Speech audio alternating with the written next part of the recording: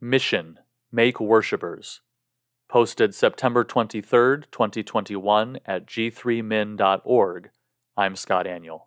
After Jesus died and rose again, he appeared to his disciples and many others, beginning a short period of teaching before he ascended back to heaven. During this time, Jesus prepared his disciples for the mission he was giving to them, telling them, "As the Father has sent me, even so I am sending you." John 20:21. In other words, just as God the Father sent the Son into the world to accomplish the mission of redeeming his people, so Jesus was now sending his disciples on a mission, and he made that mission explicit just prior to his ascension.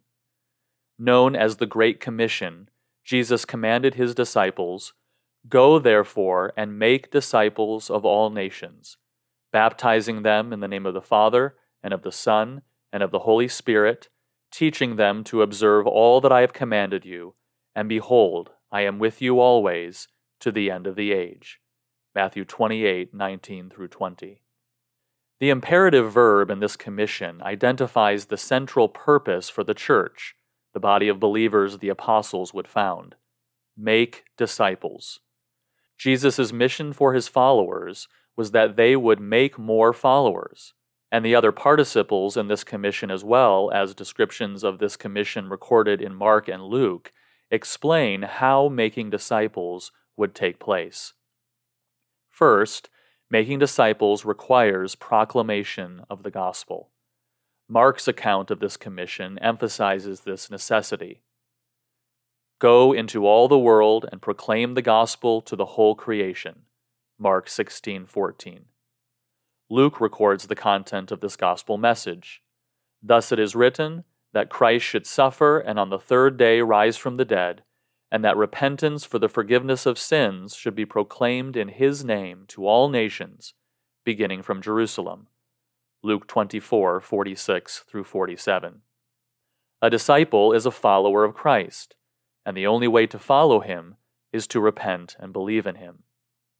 Second, baptizing new disciples in the name of the Father, Son, and Spirit was to be the visible sign of membership into Christ's body, the church.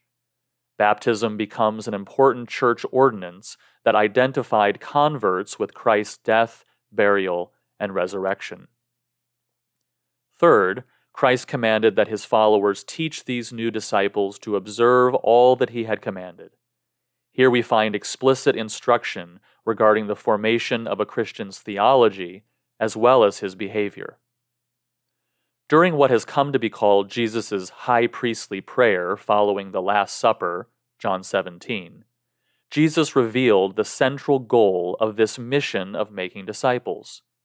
After praying that his disciples would be protected from the world, verse 15, and sanctified in his truth, verse 17, Jesus says that he is sending them into the world, verse 18, with his word, so that others would believe in him, verse 20.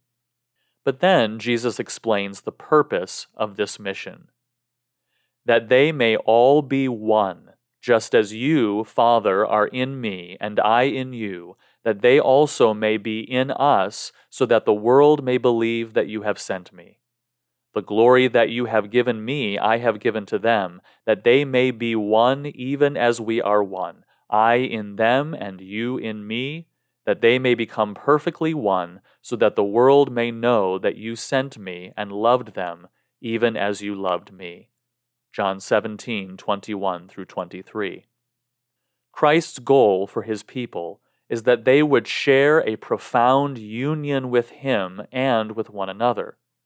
This center of unity is communion with the glory of God.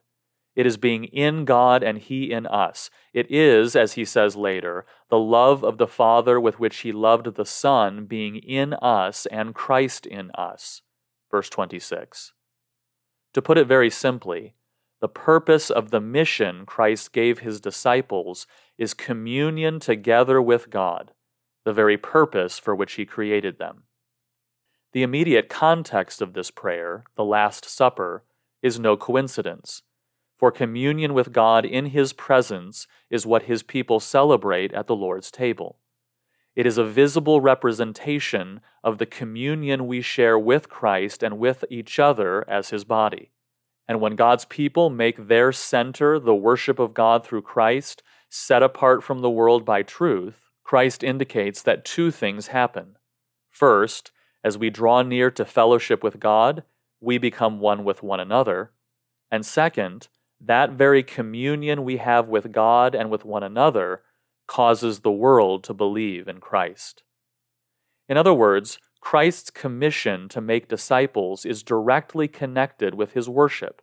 Making disciples is making worshipers of God through Christ, and the sincere worship of God's people will help to draw more people in that communion. This important connection between the church's mission and worship is succinctly stated by Kevin DeYoung and Greg Gilbert in What is the Mission of the Church?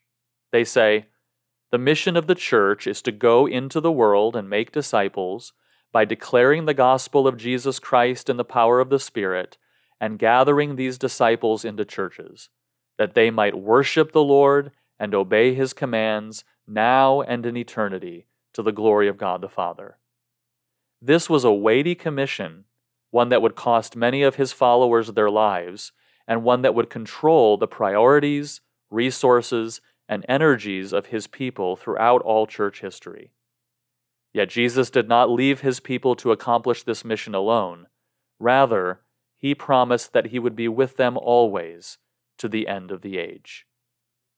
You can read this post at g3min.org.